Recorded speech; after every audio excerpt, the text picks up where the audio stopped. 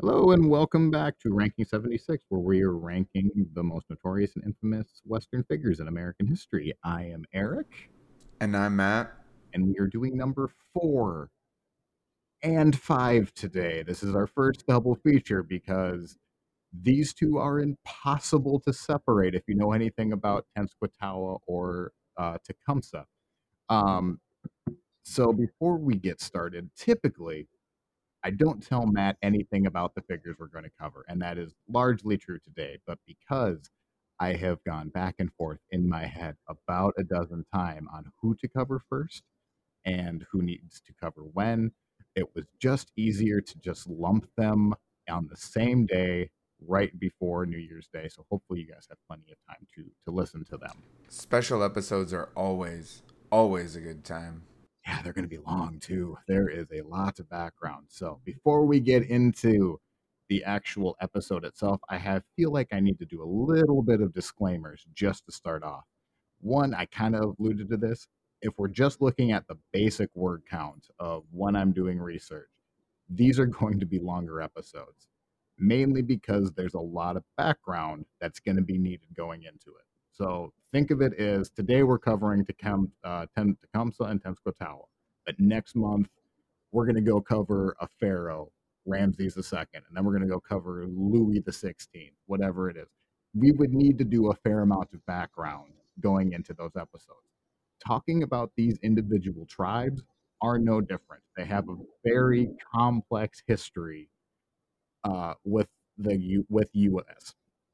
So keep that in mind. With that said, these might also be a little bit different in tone because, to be completely honest with you, there's just not a whole lot that's funny when it comes to U.S. and Indigenous peoples related history. We're gonna have as much fun as we can, but tone might be a little bit different. With that, I also have zero tribal affiliation, so these episodes are written with full respect intended to the individual tribe. Any mistakes I made based off of mispronunciations or tribal hierarchy, please reach out to me. I'd love to learn. I'm getting really interested and fascinated with this. And then finally, as I said before, these two are impossible to separate. So the story may get clunky. I hope not. But normally you hear them both together, not separate, but they definitely have very different roles. So, Will we see both of them, or will their story overlap at all? yes, there will be a lot of overlap between them. I think I have it spaced out enough to where it doesn't affect, and I did also have to jump around the timeline a little bit, but I'll point that out when we get to it. So, I think that's enough admin. Are we ready for this? Yes. Tenskwatawa, who was originally born Lalushiga in 1775. Do not get attached to Lalushiga because he's going to have a few different names, so don't get attached to that one. But for accuracy's sake, he was born Lalushiga in 1765. He was born as a set of triplets, which thinks great. Unfortunately, the number 3 is considered a bad omen for the Shawnee. Luckily for him, one of his brothers actually dies in infancy, which makes him a twin. What would the tribe have done if they didn't? It's just a bad omen. I don't think there maybe some shunning. They wouldn't have like got rid of the third one or anything Uh, crazy like not that. not that I not that I believe I do not believe so. It wouldn't be malicious if it was. Things get worse for Lalushiga because that same year his father is killed fighting the Virginia militia. He doesn't even have memories with his mother because his mother leaves when Lalushiga is only 3 years old. Now we'll get into that into a little bit. As he's growing up, he grows a nickname, Lalawithica, which could either mean rattler or noisemaker. I think how we would dictate it, this nickname, it would probably translate to loudmouth. Sounds like he wasn't particularly a quiet child. He just refused to shut up. On one particular day, he was noisier than usual because at a young age, he accidentally shoots his eye out with an arrow. Because don't know how it happens. I don't even know how or why you would point that end of the arrow towards your eye, but because of the injury, Lalawithika is not a good hunter. And considering the Shawnee took a lot of pride in their hunting abilities, and his brother is actually named in part for an animal known for its hunting skills, this actually kind of brought some shame onto him as he was growing up, which may explain some of his actions growing in. So now we need to go outside of the tribe, specifically to 1768. At Fort Stanwix, the Iroquois nation sold Shawnee hunting land to the British. Yes, another tribe sold another tribe's land. Americans, or soon to be Americans, also start moving out of the land at a pretty high clip. After the colonists declare their independence, many tribes are split on their allegiance. The Shawnee stayed on the British side, mainly because they believe that the British are more likely to stop the colonists from moving onto their land. However, when the Treaty of Travis is signed, there is no mention of Native American lands, but it does concede basically the land between the Mississippi River and the colony's borders to the Americans, including all Shawnee land. In order to combat this, the Shawnee and other tribes meet at a council at the Glades. Tribes themselves are independent, as we're going to see more in Tecumseh's episode. But in this particular council, over 30 tribes attend. So all the Native Americans got together to form a big group to take down the Americans? Not all, because again, we're talking as if it's no different than if today Canada and America and Mexico would all meet at a meeting, would all meet together. They're very independent, and all of them have different relations with the Americans. The Shawnee are almost always on the opposing side of the Americans. A lot of that has to do with, again, they sided with the British in the American Revolution. But there are tribes who believe the Americans will protect them better, or they're better trade partners, or they'll leave them alone. So to get 30 of them kind of aimed at the Americans, That's kind of a lot, though. it is a lot. It's a lot to fight on. It is a band, and we'll get into this more. But Native Americans are going to need to band together in order to fight to keep Americans out. There's no other. They're coming. It's how do we combat them with this? Right. So it seems like a fight is going to be happening after the tribes form their confederation. Right before going into battle, however, the U.S. and the tribes meet at Fort Greenville in 1792. The two sides meet and go back and forth for about 2 weeks. One Wyandotte chief expressed his tribe's view. We regard this side of the Ohio as our property. You say you cannot remove your people, and we cannot give up our land. We are sorry we cannot come to an agreement. Pretty much encapsulates the 2 weeks. Thomas Jefferson, who is now Secretary of State, would write on the negotiations that they had completely failed. That a quote a war must settle our difference. He then admitted that we quote expected nothing else. We had gone into the negotiations only to prove to our citizens that peace was unattainable. Part of that proof from the American side is that they had already started moving troops into the area before the meeting already started. The British, still a very big part, were still in control of Canada. They kind of love the tension that is rising between the United States and the tribe. Back then, America is just establishing herself. There is no guarantee it's going to turn into the powerhouse. In fact, the British think it can crumble. If this American experience happened to crumble, wouldn't it be convenient with the British and Canada just to come back and scoop all of its land? So they're egging the Shawnee and the tribes along. The Shawnee and the indigenous peoples know that they're being played in part of a much larger game, saying, quote, war or peace, depending on the conduct of the British. If they help, it would probably be a war. But if they would not, it would be peace. The Indians would no longer be set on like dogs by the British. So the Native Americans hated the British. No. Well, I can't speak for all of them, but they're a necessary ally. As of right now, the British have, well, actually, the French are actually the big trade group that treat them more fairly because they meet them more one-on-one. The British are just more likely to keep colonists off or Americans off of Indian land or Native American land. Americans just want the territory because they're a growing country.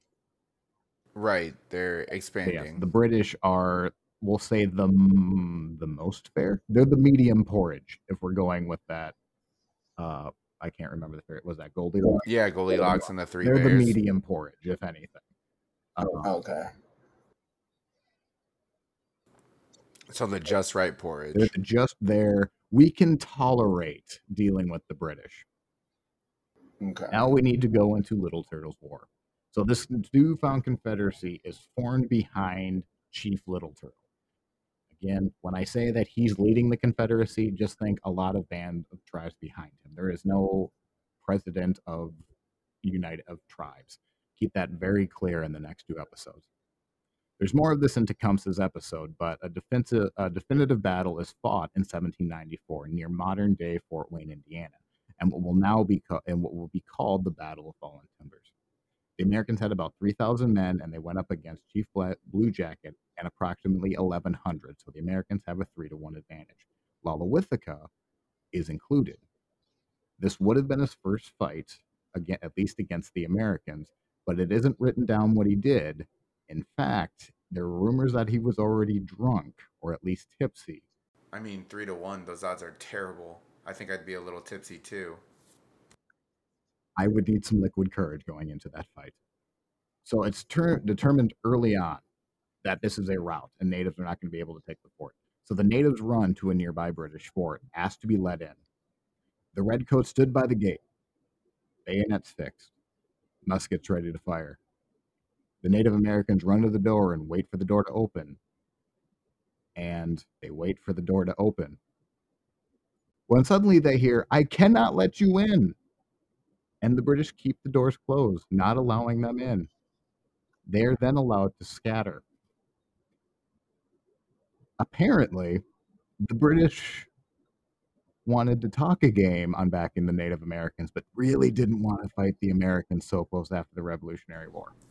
So basically, they said, "Oh yeah, we have your back. We got you. Don't worry about it." But then when push came to shove, they're like, "Ooh, actually, we just got done with this huge war against the now Americans, and we can't really let you in because we do not want to get in another war with them." Essentially, yes. But again, I don't want to say it's very complex. But essentially, yes. But it's more like the British going into weird ears like, boy, aren't those Americans bad? How about you go fight them, huh? I bet you won't go up and punch them in the face. Wouldn't that be terrible? And then just kind of sit back in their chairs. So they did more of what I like to call fire starting, where they lit a fire and said, "Hey, let's see what happens." Yes. Yep. That's about right. So after a battle of Fallen Timbers, the tribes are forced to negotiate with the Americans for peace and do so at Fort Greenville in 1794. This is a big treaty, so remember this treaty, the Fort Greenville Treaty of 1794. 9 chiefs relinquish all but the northwestern corner of Ohio. The treaty allows the U.S. to build forts and trading posts on Indian land, and it also requires the signees to abandon their hunting and to farm exclusively. The Shawnee are not one of the signees. This does not matter to the United States. So they are only allowed to farm. Like, they can only farm from now on. Correct. The Shawnee are a hunting people. If you remember from Daniel Boone's episode, Daniel Boone was actually going up against the Shawnee, and that was into Kentucky. So now they went as far as Kentucky, and now they're pushed back into Ohio. Why the United States wants native tribes to be to be farmers is one, it's easier to, I don't want to say box them in, but it's easier to make more defined land. It's also easier to trade with them. The system that eventually comes up is what's called the factory system, which I think when I explain this, people might view this more towards 100 years later. But right around the Jefferson presidency, the factory system of basically we're going to establish these trade forts and we're going to get natives dependent on our goods.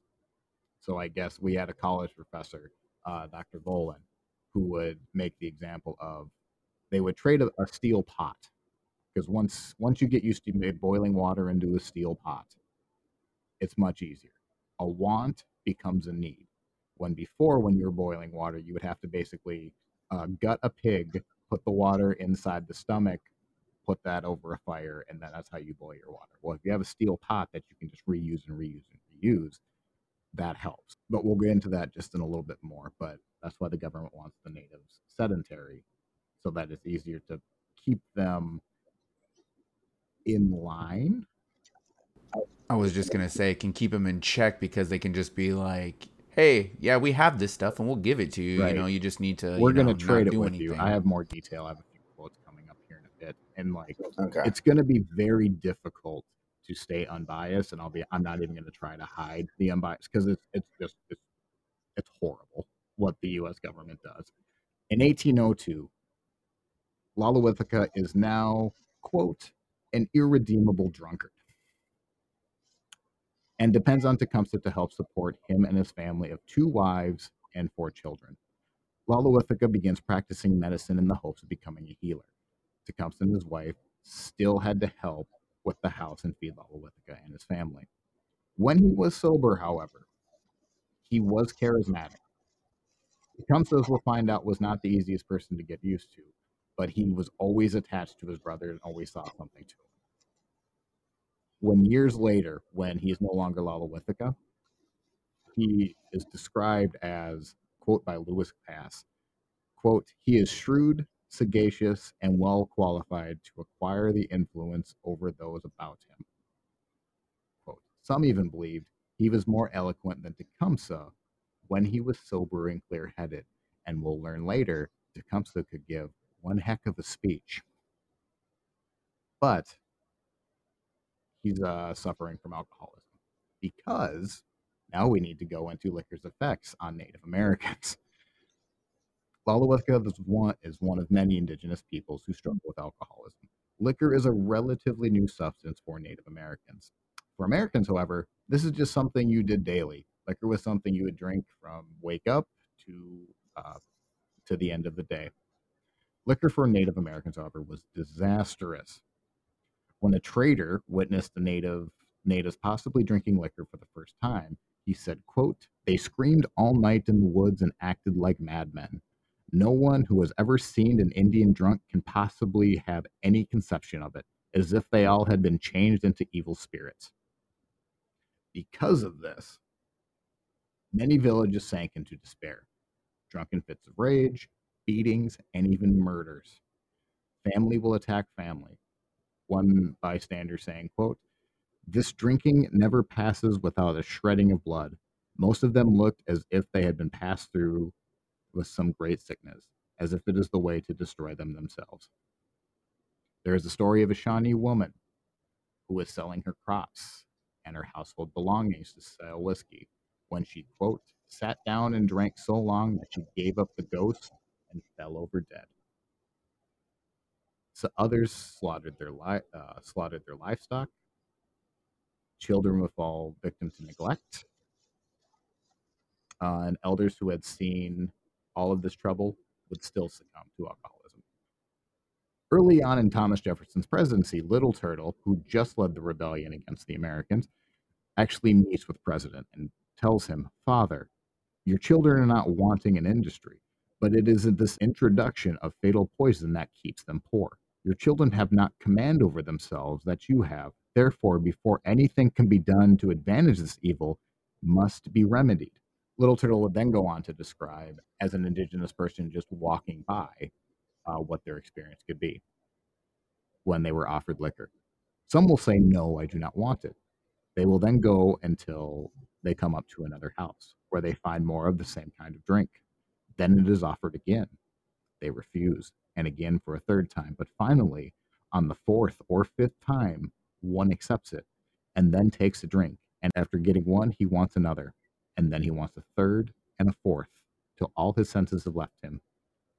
When the reason comes back to him, he then pulls up and finds where he has left his peltry.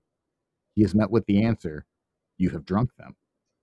When the native asks for my gun, it is gone. Where is my shirt? Farmer is to have said, "You have sold it all for whiskey." He continues these tours, speaking with a group of Shakers, brothers. When our young men have been out hunting and are returning home loaded with skins and furs, on their way as if they have come across some whiskey, the white man sells it to them to take a little drink. Say all that, even though it's incredibly depressing, to tell you Jefferson and higher ups absolutely know this is a problem. Is there anywhere that said that they were well aware of it and they were trying to fix it, or did they know it was a problem and they just didn't care and were just letting it happen? The U.S. establishes what is now known as the factory system. Historian Jeffrey Warren cites a letter between William Henry Harrison and Thomas Jefferson with the description that the natives would incur debt beyond what they would be able to pay, and the only way to pay the United States back was to sell more land. So not only was the alcohol helpful, if you can get them addicted to alcohol and get them basically in debt that they can't pay out of, they have to sell it with land. This was absolutely a strategy. So they introduced the Native Americans to alcohol. They'd get them addicted to it and would get them so far in debt that then the Americans would buy their land from them to settle the debts. Yes. Is there any way that they did this on purpose? Because to me, it sounds like this was their plan all along. I don't want to say happy accident, and this might be a better question for a Jerry Landry over at Presidencies, the United States. If it wasn't, I don't want to say it was a happy accident, but the Americans are looking to get landed as much as they can. And if the strategy, again, so if they're no longer hunting, they're no longer able to leave their land because they're farming. By the way, you're also turning hunters into farmers. Well, you can't just put something in the ground and expect it to grow. It's Right. going to take years to figure out how to be farmers, right?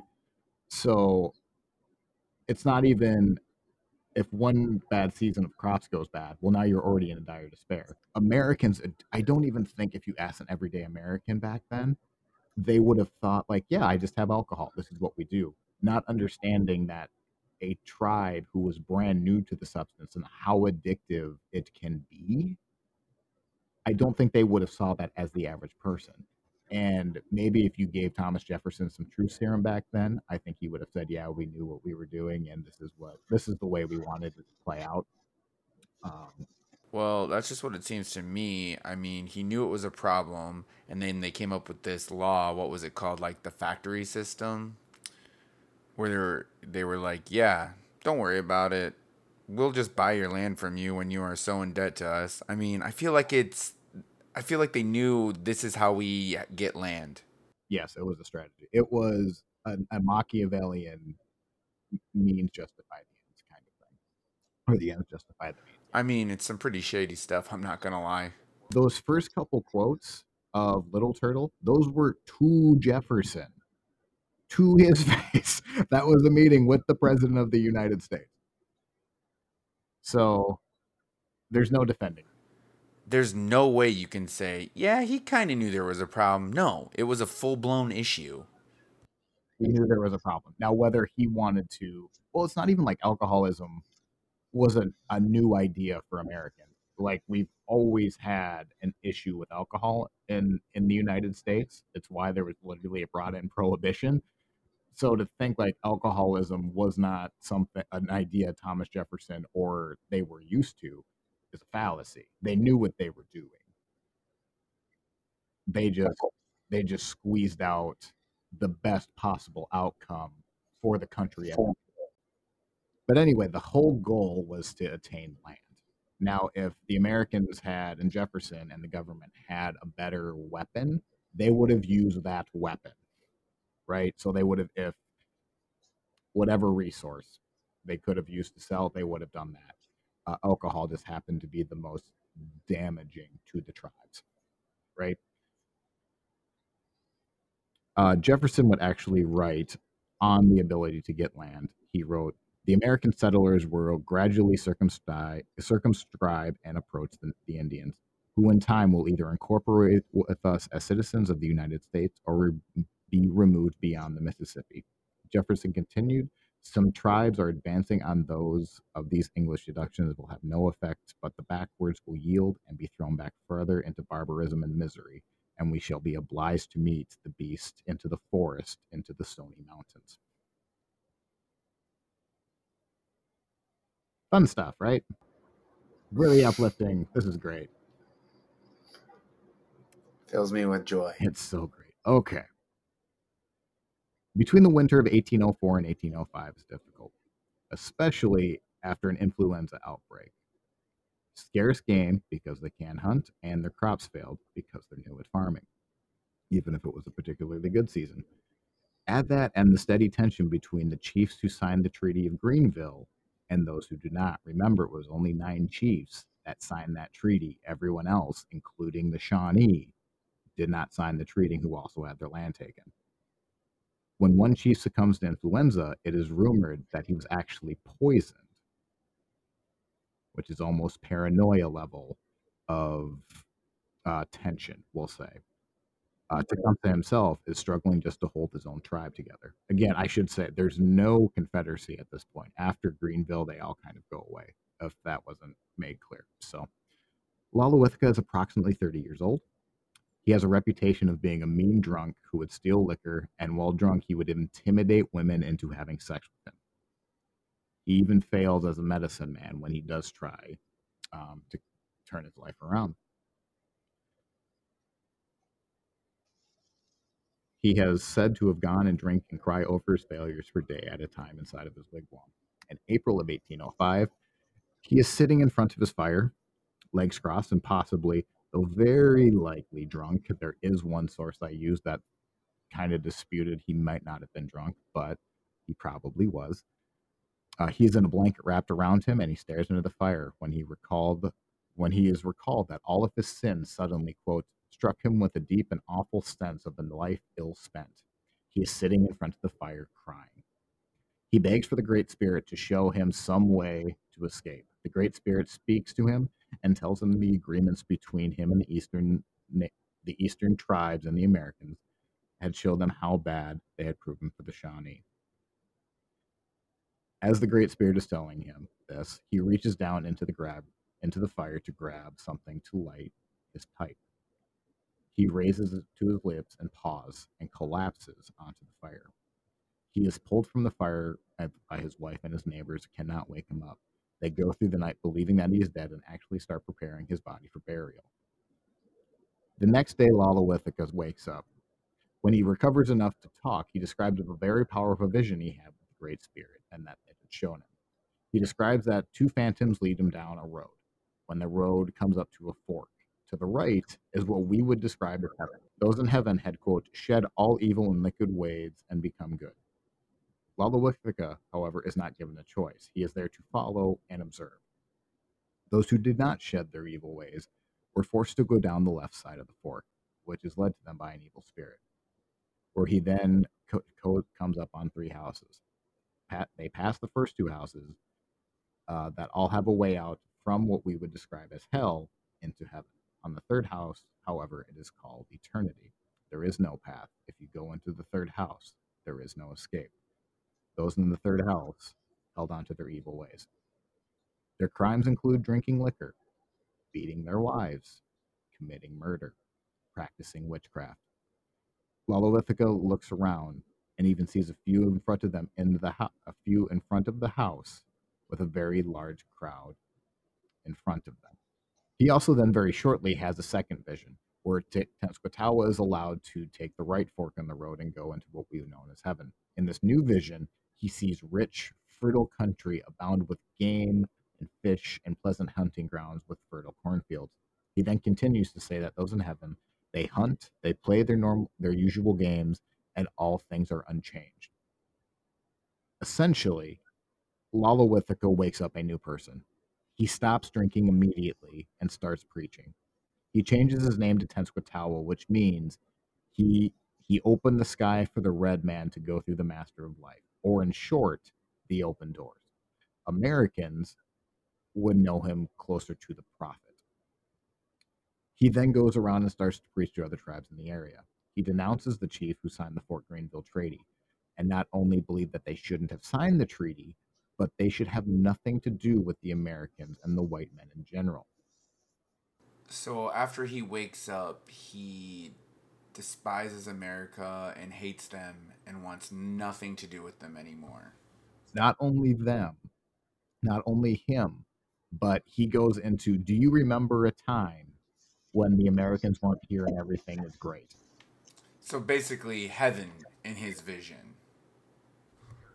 It's essentially like I don't want to say like it's not a nostalgic thing, but because they've been moving for 30 years, if there was just a time before the Americans moved in, everything was, fine. You still had to deal with the British, you still had to deal with, competing tribes, but it isn't this situation it is right now. If we could just go back to where it was, everything would be better.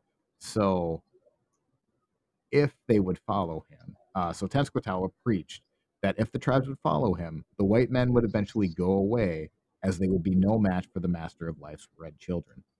He forbids any action with white men. Sex between the tribes and the Americans is now forbidden.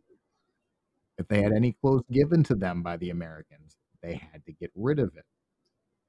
They were not even allowed to eat the food that the Americans would eat. And most importantly, they must give up alcohol immediately. All this sounds great to surrounding members. He not only goes around to other tribes, he actually has messengers sent out for him. Whatever he spoke, and unfortunately there's just not that much written down like of his dictation, but he had to give a hell of a speech and a hell of a performance. We'll see a little bit of that a little bit later on, but whatever he talked about, people bought in, and it was the right time for that particular message to hit that particular group of people. Tecumseh believes his brother is a conduit for the Master of Life and even has supernatural powers, and he even embraces his brother's vision. Are him and his brother even close at this point? Yes. Well, yes. So Tecumseh is a big deal in the tribe. He is not well known at all outside the tribe. In fact, there's really no particular Shawnee that is about to rise. Both of these are about to raise up. Right, but I mean, I was just curious if they were actually close because, he was drinking and everything. I didn't know if Tecumseh liked that or what.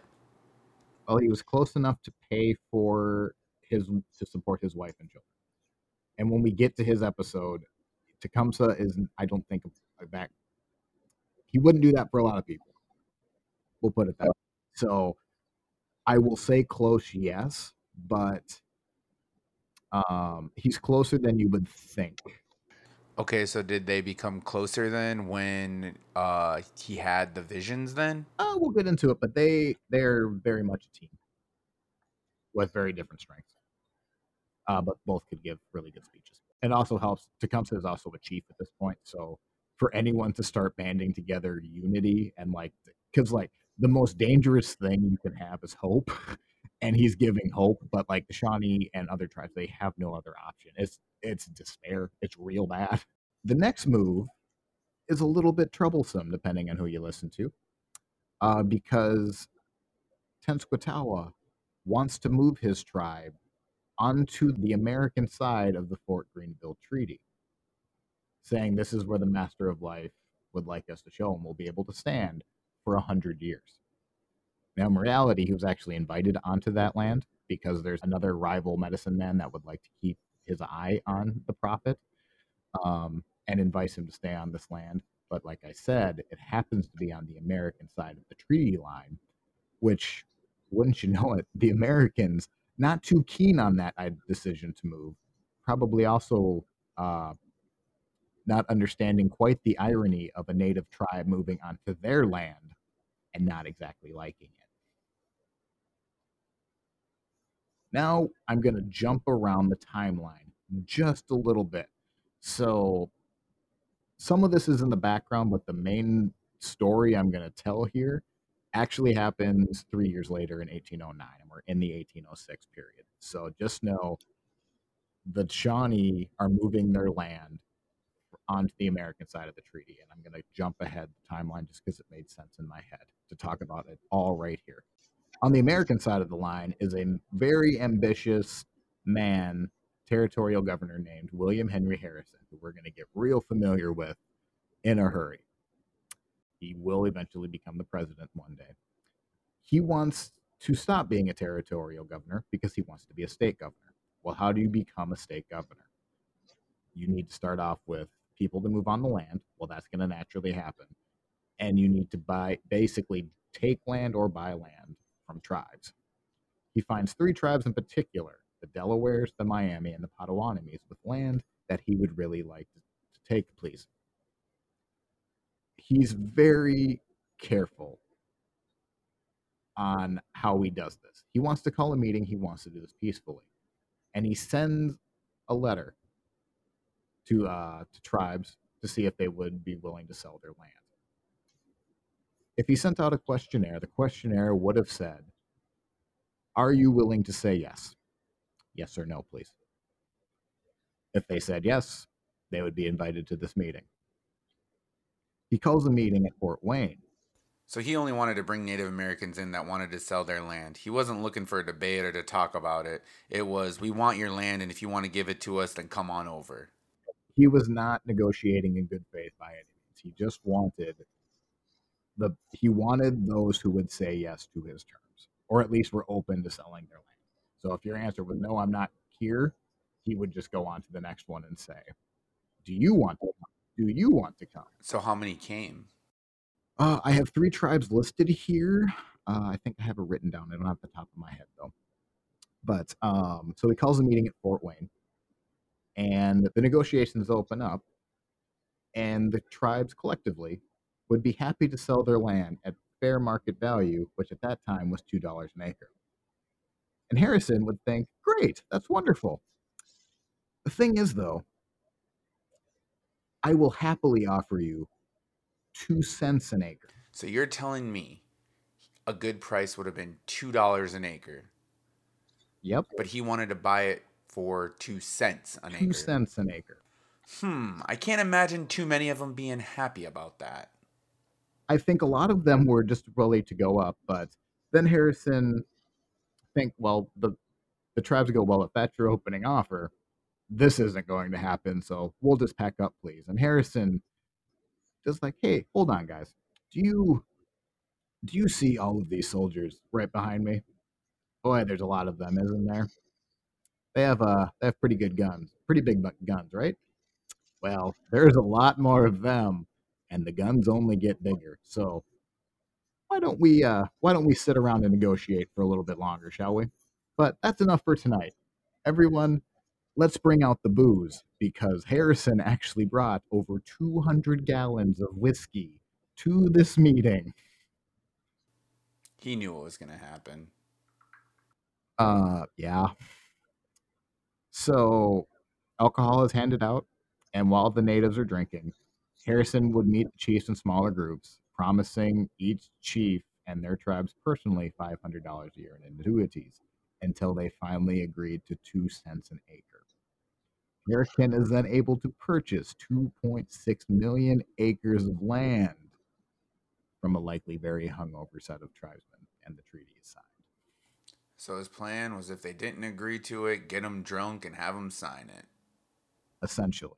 Now, before I can hear anyone yelling at the radios right now, there is a lot of American precedents of these type of meetings happening, of these backroom deals where alcohol is served and all of that.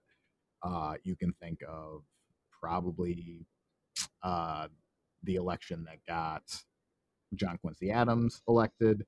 You can think of Washington, D.C., Alexander Hamilton and Jefferson meeting to have Washington, D.C. set in its place. There is precedent of these type of meetings happening. However, I don't think it was with a very convenient set of soldiers standing behind them or with the history natives are now having with alcohol. it was intended. Like, there's no way he didn't do this on purpose. Even if you want to downplay the amount of alcohol over this meeting, there's no denying that the soldiers behind him, that Harrison wasn't going to get this deal done, or he was going to bully his way until he got it done. Well, yeah, if he was confident or felt good about the deal, I don't think he would have brought so many soldiers with him. Well, also, he also, like, they basically agreed to sell their land for him. I mean, he selected these leaders. I mean, he obviously knew he was shortchanging them and giving them a bad deal. And that's why he was like, you guys need to come with me, because he knew it could get ugly, even though they were already willing to sell their land. We'll go more into basically the reaction of this more, but I don't, even if you gave Harrison some truth serum, I think he thought everything was okay. Like, he didn't do anything shady. I wonder if that was just like the mentality in those times, you know, just that's what they expected. Kind of. It was, let's get land as much as we can. So the treaty at Fort Wayne royally pisses off anyone who was not part of the negotiation, because a lot of the land actually included not Miami Potawatomi land. Tenskwatawa and Tecumseh are included. Professionally, for the Prophet, it's really not a terrible time for this to happen, as Tenskwatawa is having some of the shine come off. So now, again, we're kind of jumping 3 years later, but all of this is kind of happening intermittently, so keep that in mind. The natives believe that the treaty was an affront to the Great Spirit, and they called for the Master of Life, who had given the land to the Indians for exclusive use. The chiefs who signed the agreement were all condemned. Harrison sends a delegation to meet with this new prophet because, again, a lot of tribes now have interest in this prophet Tenskwatawa. He just wants to keep an eye on it. Tenskwatawa claims that they moved on the Fort Greenville side of the treaty. They were there because the Master of Life revealed that the place to him was best suited to teach his doctrines. The hunting ground and the fishing would be prosperous for this new place. Not gonna lie, the delegates were probably wondering why Tenskwatawa had his fingers crossed behind his back the entire time he was saying this. So now we got to jump back to Tenskwatawa and some of those cracks that were showing in his armor. As any new religious movement, skeptics pop up. Tenskwatawa threatens anyone who opposes him and accuses them of essentially witchcraft, that they were somehow in league with the United States. One such view come from an elder chief named Tempeshit.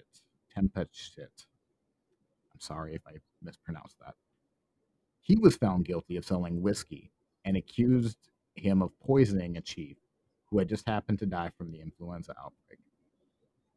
Tempeshit was last seen being drugged into the woods, and it is believed that his own son gave the killing blow of the tomahawk to the head. And he was just someone who spoke up against Tenskwatawa, that maybe he wasn't who he says he was. Next on the list was an elderly woman who spoke English fluently and lived in an American-style cabin. She was stripped naked and given a bath over the next 4 days with a combination of water and lye. You know lye. Lye is the chemical they use in the bathtub scene in Breaking Bad. Yeah, that's the stuff that makes your body deteriorate, correct? Yep. The woman, clearly delirious after 4 days, actually admits to being a witch, and that her grandson had even seen her riding her bundle. I'm not sure how old the grandson is, but he admits to actually seeing the bundle and flying it around the Mississippi and back. However, he only used it once, and he is let go unharmed. But the lady was put to death then? It doesn't say she was put to death. I assume she died, because if you're Well, I mean, I guess I was going to say it doesn't really matter if they put her to death because she just bathed in lye for, right, what was it? How many days? 4 days. Yeah, 4 days. So Another chief is killed because he signed the land cession treaty. Another is killed because he is half white. Another is killed over a campfire for simply praying in German. So it wasn't even if you spoke English, it was any white, any language that wasn't ours. It takes a turn in a hurry. Keep in mind, it's not like I don't believe the crops are improving that much either. So keep that in mind too. It's not like they're day to day. Everything rhetoric wise is fine. It's just not great still. The core problems are not being addressed. Okay. William Henry Harrison has a problem on his hands. A significant amount of Native Americans are flocking to hear what this prophet has to say while he was on American land. Harrison has a thing, thinking he has a pretty good plan. Harrison asked Tenskwatawa for proof that he was a prophet, and to quote, ask him to cause the sun to stand still or the moon to alter its courses, rivers cease to flow, or the dead to rise from their graves. If he does these things, you may believe that he is sent from God. Tenskwatawa hears Harrison's challenge and focuses on the phrase, make the sun stand still. And Tenskwatawa probably had a really big grin on his face because, wouldn't you know it, a solar eclipse was scheduled to happen soon after Harrison made the declaration. While it's not making the sun stand still, it's a hell of a statement. Coincidentally for the Shawnee, a blacked out sun to the Shawnee is also a prelude to war. Oof, it's all falling into place, isn't it?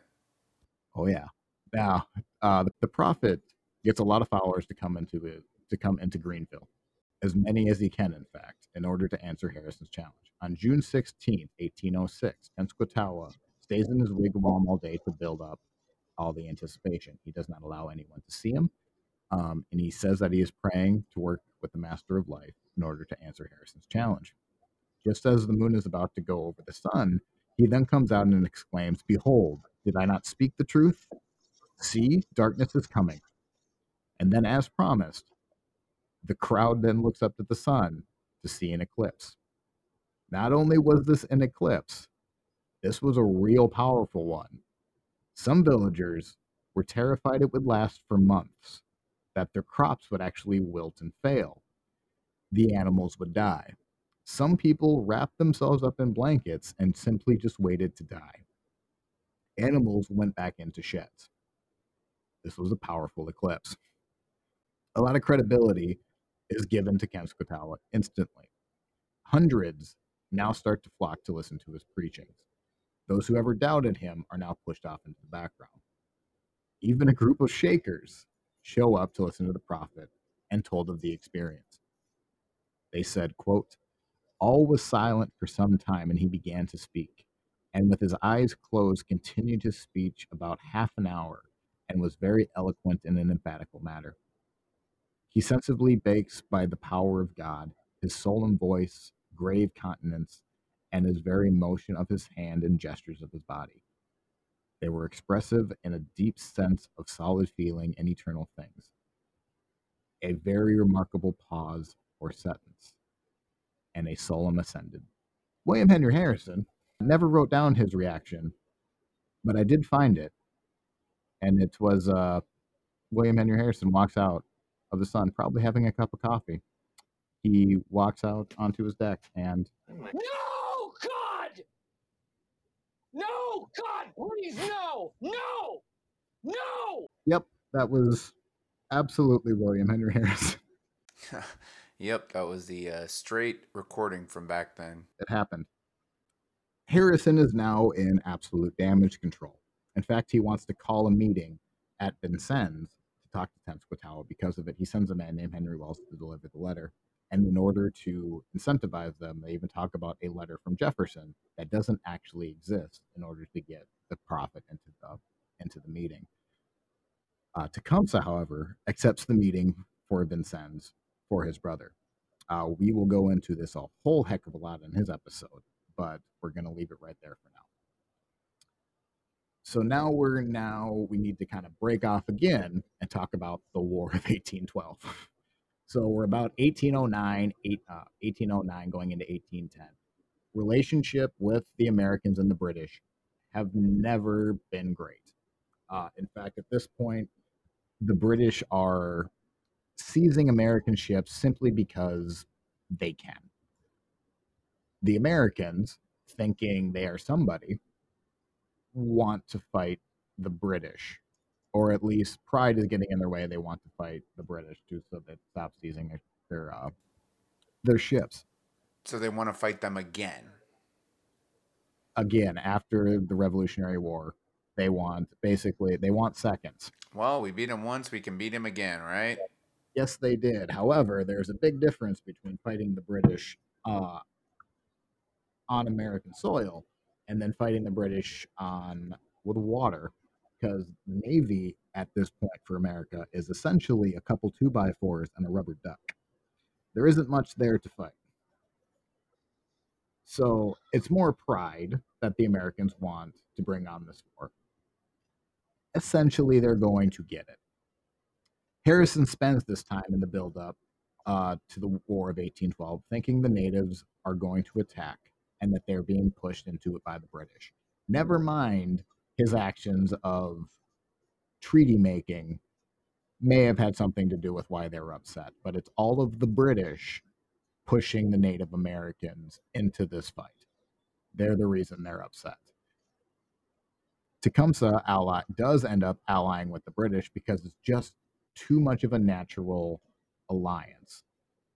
We'll go again. I've said this a lot, but we'll go into it in his episode. But essentially, the British are in control of Canada. That's a very large border.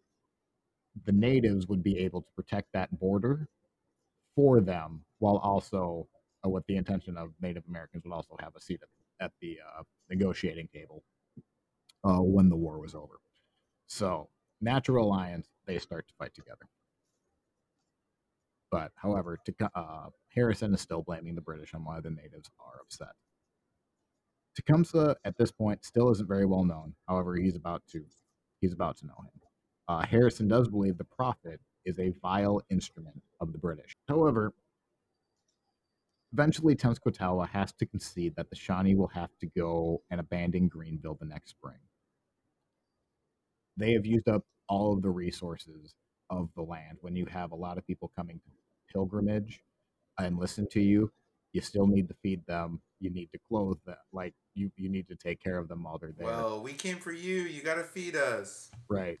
Well, then they would leave. They would come in, listen, and then go back, and that's how his word was spread. But while they're there, you need to feed them, like the resources on the land. So the land that was supposed to last quite a while ends up lasting about 2 years, but it makes an impact.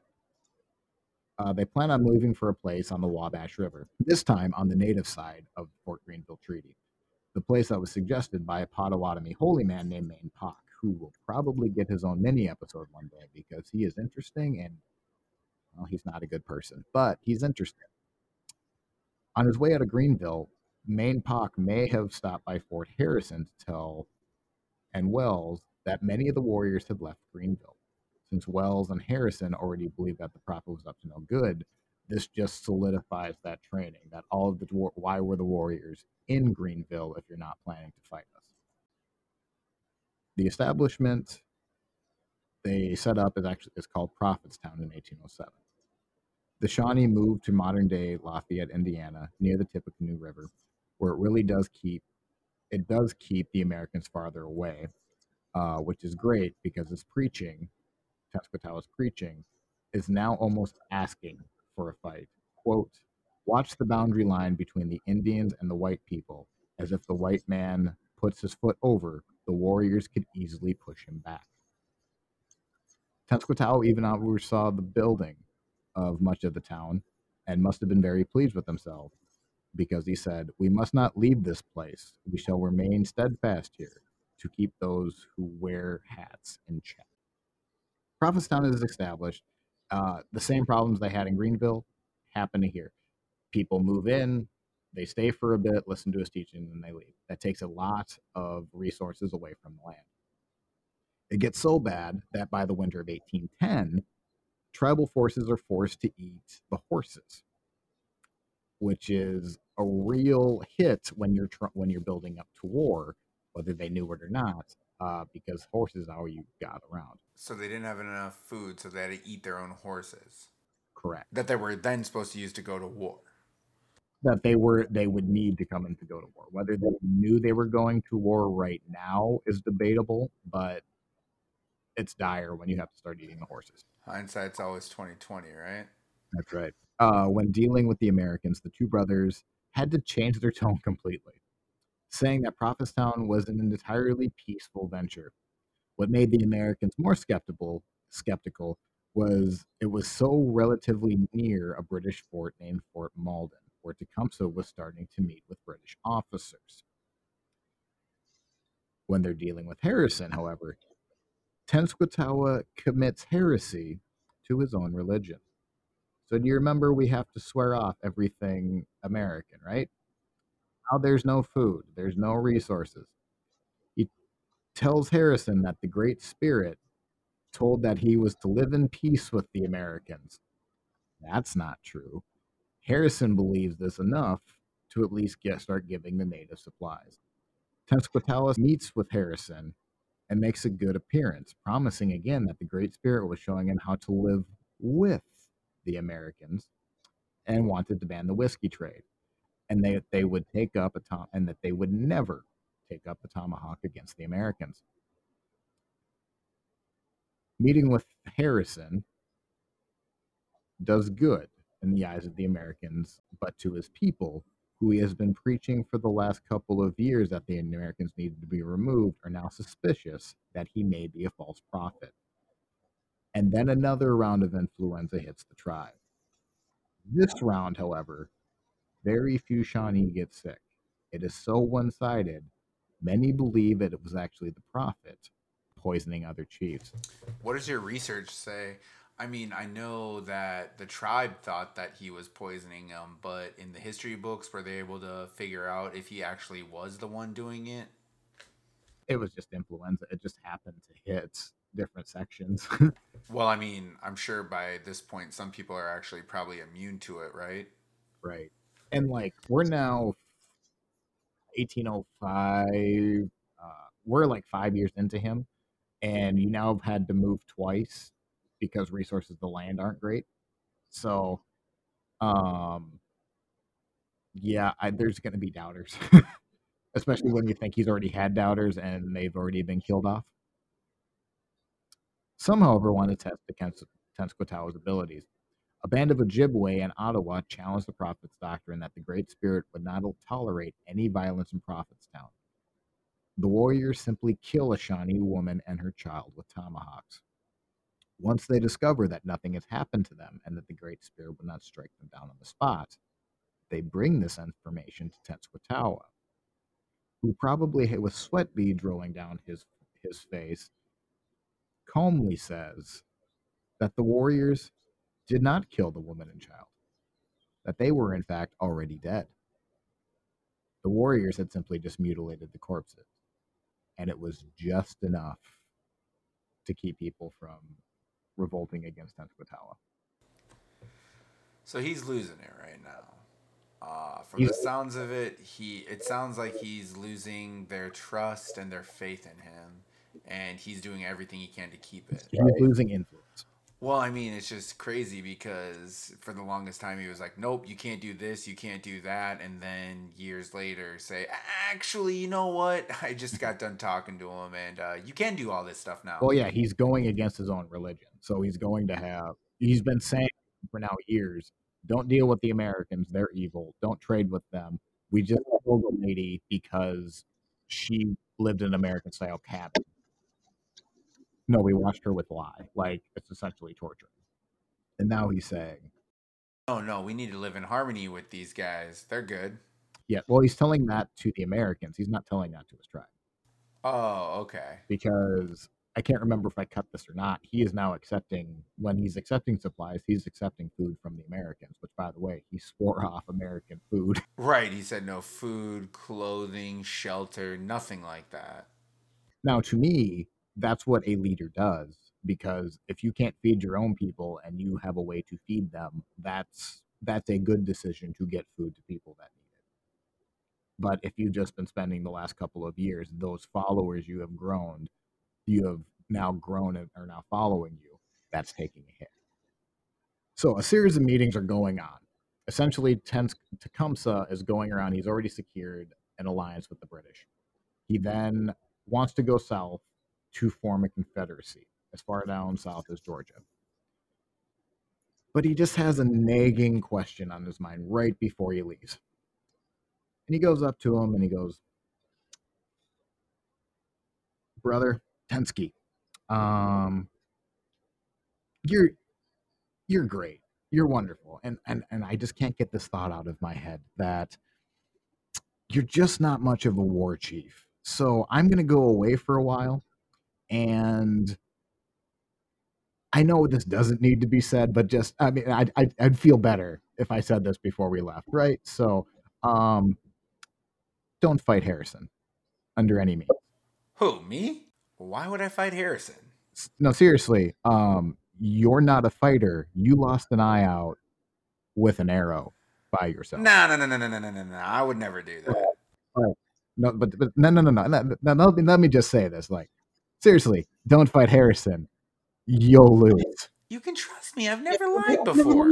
What's that behind this, you? brother? What's that Please. behind your back? Oh, it's nothing. I had an itch. That's all. Is that a tomahawk? No. Okay. Why are the two in the corner putting on war paint? No. That's not war paint. That's makeup. They need to look good. Makeup. Seriously, don't fight Harrison. Yeah, listen, look, brother. Go. Don't worry about a thing. I got it under control. I promise you nothing's going to happen. And scene. Have we established that Tenskwatawa should not, by any means, fight Harrison? Harrison catches wind that Tecumseh, the war chief, is now gone and is probably giggling and skipping like a little girl because he now knows that Prophetstown is relatively undefended. Harrison now takes 1,000 men with him, and for a scope, 1,000 men is about half of the total forces that were supposed to fight the Native Americans. There is no secret Harrison on the move. Tensions rise within the village as the Americans get closer. Tenskwatawa feels the pressure to plan a preemptive strike. Again, Tenskwatawa is not a war chief. So it seems to me that when Tecumseh left, the prophet was like, I have to defend this. It's my duty. However, rather than bunker down and try and defend, he wanted to go on the offensive and attack before they actually attacked him. Yeah, you're jumping in the future about 5 minutes, but yes, that's spot on what's about to happen. So I'll continue and then we'll get back to your point. So again, there's no secret that Harrison on the move. He is coming steady day by day. Tensions in the village rise because of the few young men that haven't been killed off in the years leading up to this. Young men are really good at wanting to fight, even though they shouldn't. Tenskwatawa feels pressure to plan a preemptive strike, but the Americans aren't there yet. So Tenskwatawa, he's kind of in a holding period because he does not want to fight. He knows he's not equipped to do it. So he reaches out to other tribes to send backup, essentially to appease these younger voices that are in his village, right? So, however, those don't come by the time the Americans are now outside of Prophetstown. A delegation is sent inside, demanding that the town disperse. Tenskwatawa and Harrison agree to meet the next day. And this is kind of a critical point because if Tenskwatawa is able to meet with Harrison, a fight might be averted. Because right now there's American soldiers and you have a lot of young warriors that really want to fight. But if Tenskwatawa can talk them out of it, or at least come up with a deal, a fight might be averted. However, that night, many warriors want the fight and to fight now. Tenskwatawa then hides. I mean, he communes with the Master of Life in his wigwam and comes out wearing a necklace with deer hooves and a string of sacred beads and announce a bevy of miracles and a plan of action. He proclaimed that the battle that must be fought at night. The darkness would shield the Indians from the Americans. He then promised that the light would shine like noontime sun to help guide the warriors. He then said his medicine would also disable American muskets. The natives would collect a horse load of scalps and a gun for every warrior and many horses. The women of his camp should have one of the white warriors use them as her slave and to treat how they would be pleased. The only thing the warriors had to do to guarantee the victory was to kill Harrison. Once this is done, the Americans would fall apart and scatter. There is some truth to that strategy. Most Native American attacks, when they are successful, especially when they have smaller numbers, rely on attacks, on sudden attacks. If they can overwhelm the American forces, it's going to look really well. It's going to be advantage to Native Americans. Native Americans also have a strategy of going after lieutenants and those who are going after the orders. A Native American fighter, essentially, they're independent fighters. They do what they want. They strike. They're more mobile. American soldiers have to wait for orders to do a lot of things. Now, I'm not in the military. Mattis was in the military. I'm going to assume that's true. 100% all the time. You always have to wait for someone higher to give out the rules and what the mission is, and you have to do it. So, what about in battle? How does that go? Typically, how it goes is you are always given like a rules of engagement or some kind of battle plan before you go out on the mission, so that way you always know what's going to happen and what to do in those situations if they were to arise. Obviously, different situations are going to require different rules of engagement. But you couldn't But no, independently fight. I couldn't independently just make a decision to go and attack whoever I wanted to, whenever I wanted to, just because I felt like it. So, right.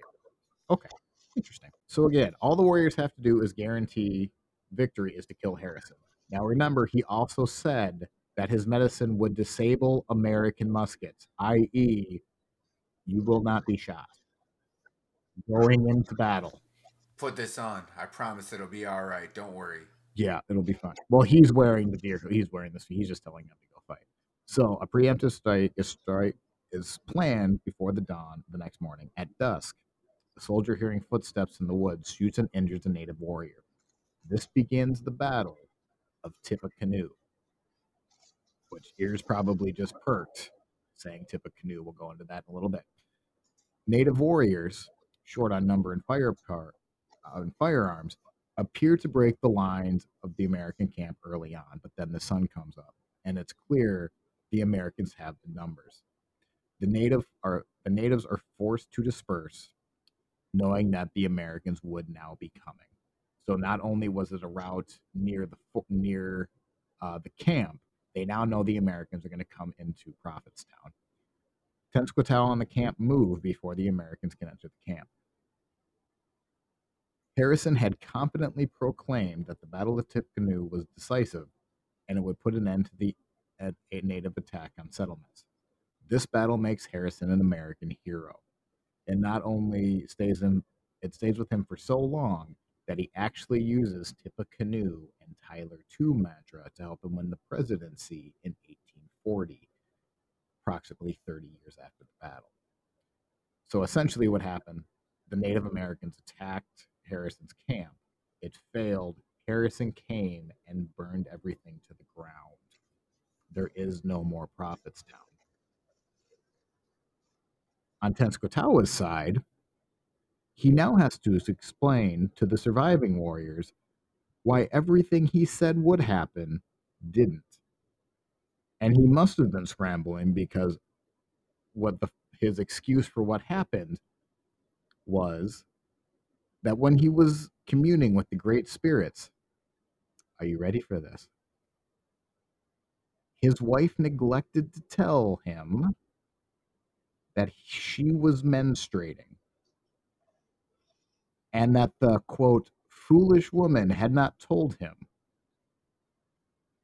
She had actually helped him communicate with the Great Spirit in prayers, and she manipulated his sacred string of beads And this was enough for the warriors not to kill Tenskwatawa. So all the warriors were just like, "Oh, yep, he's right. Gotta listen to him. He's right. Dang it." Can you imagine the icy stare coming from that wigwam?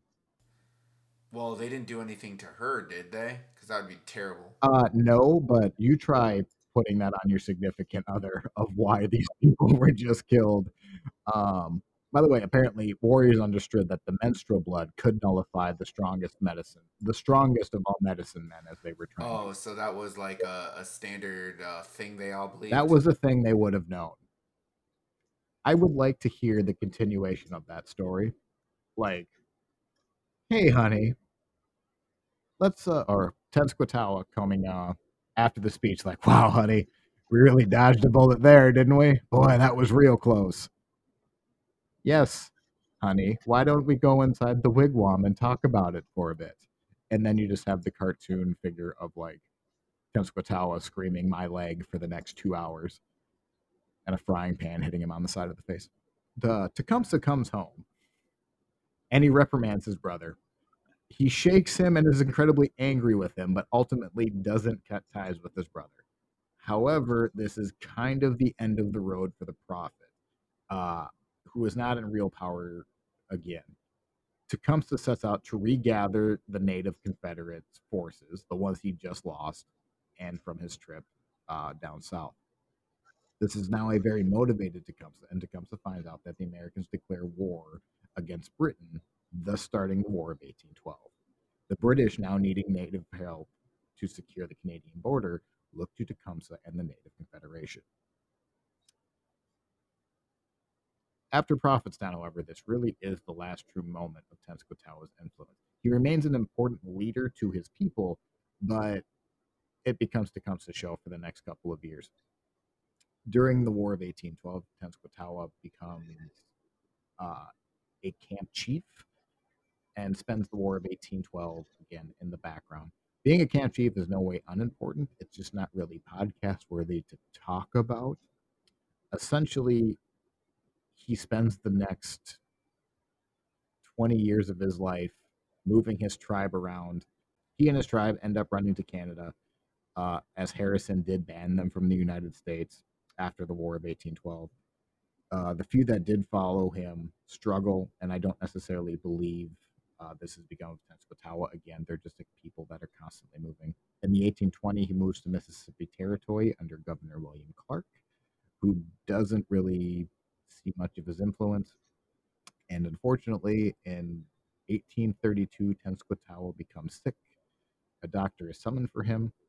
The doctor then realizes, once he realizes it is Tenskwatawa, says, quote, the spectacle of a man whose word was law to so numerous tribes is now lying as a miserable pallet, dying in poverty and neglect.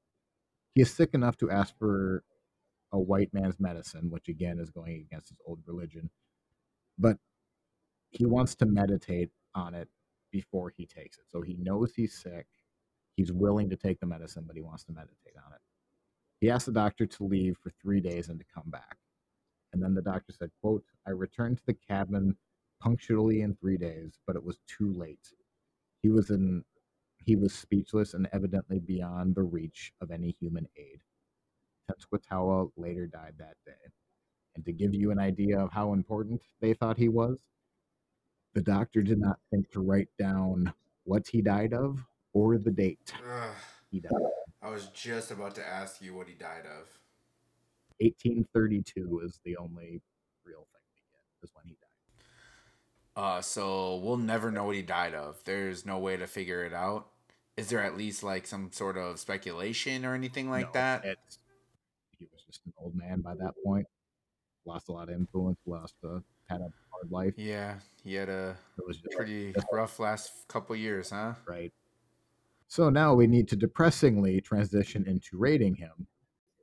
Our first round, our biography round. Are you satisfied? So Matt and I will give out a score between -10 and +10 on what we thought of his overall story. And boy, it's not good, is it? Yeah, he for sure had a lot of stuff happen to him. He had to deal with a lot. He had to deal with a lot, and I can't.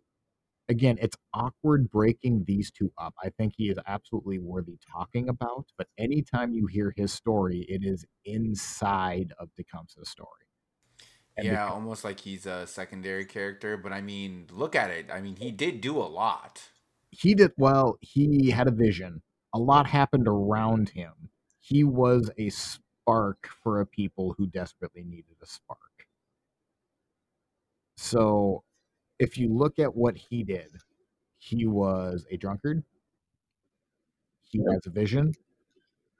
He then uses his vision and his religion to prosecute against or persecute against his own people who speak out against him. He then is then told explicitly not to attack the incoming army, and then is unable to lead that same, like, is unable to not stop that fight from happening, to where a true leader to me, even if you want to say I can't stop these individuals from fighting, you just move when the Americans are about, like, you just know. Like, I don't think there's any reason for him to have thought he was going to win at Tippecanoe. Right. Well, I mean, he did come up with a lot of stuff. He created all these things that he told them that just weren't true, you know, like, hey, if we attack at night, we'll get them. There'll be a weapon for all of us. We'll definitely succeed in victory. So it was I think it was a collective group on we need a preemptive strike and surprise them. But it was him that said, "Okay, let me double down on this idea by saying you will be protected by from American musket fires if you kill Harrison." That's simply it's irresponsible. Well, I mean, it's just interesting to me because a lot of the youngins, you know, they're like, fight, fight, fight. We want to fight. We don't care. Let's just fight. Well, and so, this is no surprise for anyone who follows military history. And like, I'm not a big military history guy, but the young ones are always the ones that want to fight. You have to be able to deal with I it. just thought it was interesting that um, I feel like he should have known better. Yes, if you're the leader, and I think a lot of my issues with him need to go on to the next round. So his story as a whole, I don't believe if we're continuing the movie theme, if we're gonna go watch this movie, what would we rate it? He is not a good lead. He is a good secondary character, but also I don't believe he has a positive influence on the story. He is a spark. He is a starting off point. But name something positive other than he never drank alcohol again after his vision, which is a plus because overcoming addiction, hell of a thing. Right. How he held, we'll go into the next round, but what he did after that, I don't believe is positive. So I think I am actually going negative. I'm barely going negative because we also have to be careful. Well, actually, it's for the next round. I'm going to go negative, but barely. I'm going to go -1 because I don't believe he's a positive influence on the story. You know, I agree with you. I think that he was always overshadowed by Tecumseh for a reason, and I'm actually looking forward to Tecumseh's episode to find out how much, I don't want to say better, but better Tecumseh was as a leader than he was. I just feel that he made a lot of mistakes and he could have done a lot better. So with that, I am also going to go negative. I think I'm going to go ahead and give him a -3. Okay, that is a score. And I actually went with 2, so I'm actually a -4 is I think a decent a decent score for him. Okay, our next round. Be sure you are right, then go ahead. This is essentially our morality round. So -10 to +10, we will continue. This is the category I have the biggest issue with him. He seems, and we haven't gotten into Tecumseh. That will be coming in literally after we do this rating. But he seems like he grows up in the shadow of his brother, and he just seems to want to always outshine his brother. That's how he comes across from me. Even though he doesn't, how do I want to phrase this? I don't believe he lives up to it, and he knows he's not up to it. I believe Like he lives in his brother's shadow. he lives in his brother's shadow, and he's trying so hard to come out of his brother's shadow. He will say and do whatever he has to do it. Well, I mean, even when he does come out of his brother's shadow, and I say that with air quotes because Tecumseh's still always there. Even though Tecumseh believes in him, I mean, he goes along with his plan. He follows through with it. I just feel like, he's trying to sell snake oil or give him snake oil. He's a snake oil. He seems very used car salesman to me, and I want to be careful when we say that because this is whatever he said. They believed him. But they needed to believe him. There was no hope for the Shawnee or these surrounding tribes at this point. Right. So it's almost like they would have followed anyone that spoke to them. Yes.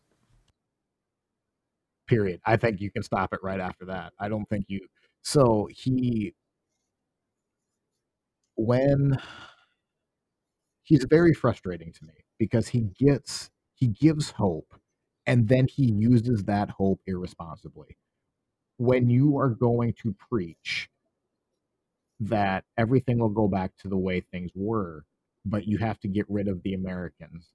But then those who don't follow my lessons, we're going to have your child drag you off into the woods and kill you.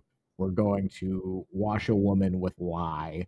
Um, Now, again, I don't know if these were exactly his punishments and like him telling them to go do it, but it's not great. And then the biggest thing I have an issue with him is telling his warriors that he had to have known was a bad idea. Telling his warriors, you will be essentially shielded from musket fire going into a battle is irresponsible, and I don't want to say stupid, but it's irresponsible. You had to have known that's something you cannot back up. Even if you want to give Tenskwatawa the benefit of the doubt, that's irresponsible to say, especially when he's not the one going into the battle. Right. I agree with you 100%. So this I want to I'm going to go negative again. It is not the worst we are going to see by any means. So I am going to go negative, but I feel like this is negative morality, as in, I'm very disappointed in you. You should know better, rather than you're a psychopath and you're just a terrible person. So I'm going to go with -2 because we are definitely going to see worse, but he's not positive in my mind. I am also going to go negative. I'm going to give him a -3 because I feel like I 100% believe he could have had those visions, and he believed it. But you get to a certain point where he probably was like, these guys don't believe me anymore. I'm gonna have to keep going. I'm gonna have to keep seeing these visions, and I mean he led them into a losing battle. Basically saying that they were okay, and to me that is just unacceptable. So I'm going to go ahead and give him a -3. -5 is his total score. Next round. The hell with the consequences. Was he crazy or clever? Again, we're handing out scores from -10 to +10, and if he was crazy or if he was clever. I don't think he was crazy. I think he was very clever though. um, Yeah, I mean, I feel like he was clever in the way that he could get people to follow him and lead a tribe in that yep. sense. I feel like he got in the deep end of the pool and realized he didn't. Right, and I mean, he knew exactly what to say to keep him afloat instead of sinking right to the bottom. I don't. I don't think he was crazy, even though I could say telling your warriors you're going to be shielded from bullets is not clever. I'm gonna stick with the 0 on this one. I don't think I could go positive on here a couple points, but I think actually I will go 1 point positive for him because I don't think he was crazy. He did give people hope. I just wish he used it more responsibly. I'm gonna go ahead and give him a 0 because I think he was clever, but not clever enough. You know, he was clever in the sense that he was able to have these visions and get a bunch of people to follow him, but not so much in the sense that they were able to stay with him. Eventually, you know, it went away. Right. Okay, that is a score of 1. So now we are going to pause because he is actually our first negative score after the first true round. He's at -8.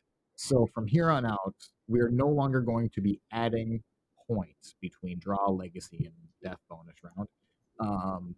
We are going to continue to subtract. So whatever points that we do give him from 0 to 10 will just continue to be subtracted to his score. So next round is draw. If Matt and I were facing him off in a duel, how screwed are we in this duel? And I feel completely safe. Yeah, I was gonna say I'm feeling pretty safe on this one. I mean, he did shoot his own eye out with an arrow, so the arrow's already pointed at him. He could have got a I better don't shot. think he could have. So I'm going 0. I know no reason to give him a positive point on this score unless we want to say, could he influence people to do his fighting for him? Now I think we have a case. You must go duel for me. Some would listen. What'd you give him as a score again? I'm going to switch mine with that line of thinking. I'm doing 1 because I think he could talk someone into doing his fighting for him. Nah, I'm gonna keep mine at a 0. I am very, very confident that I don't think he would be able to do that. Yeah, that's fair. Okay. Next round, Legacy. How well known is he? This one's touch to gauge because we're going to be handing out a score between 0 and +10.